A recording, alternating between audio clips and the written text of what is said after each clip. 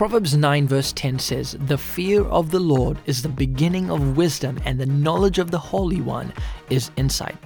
In this scripture, we find that fear does not mean being petrified of God, but rather to be in awe of His goodness and greatness. This is great news because the more we understand how mighty, powerful, great God is, the less we fear man. The fear of God is actually the antidote to the fear of man. Growing up as a kid, I always thought that fearing God meant that I had to be scared of Him. But really, if I'm scared of God, how can I build a relationship with God? God knows who I am inside out. My friend, God is relatable. He desires relationship, but it all starts with realizing how good and how gracious He's been all along. This is Joshua Singh. You can find out more information about me on joshuasingh.com.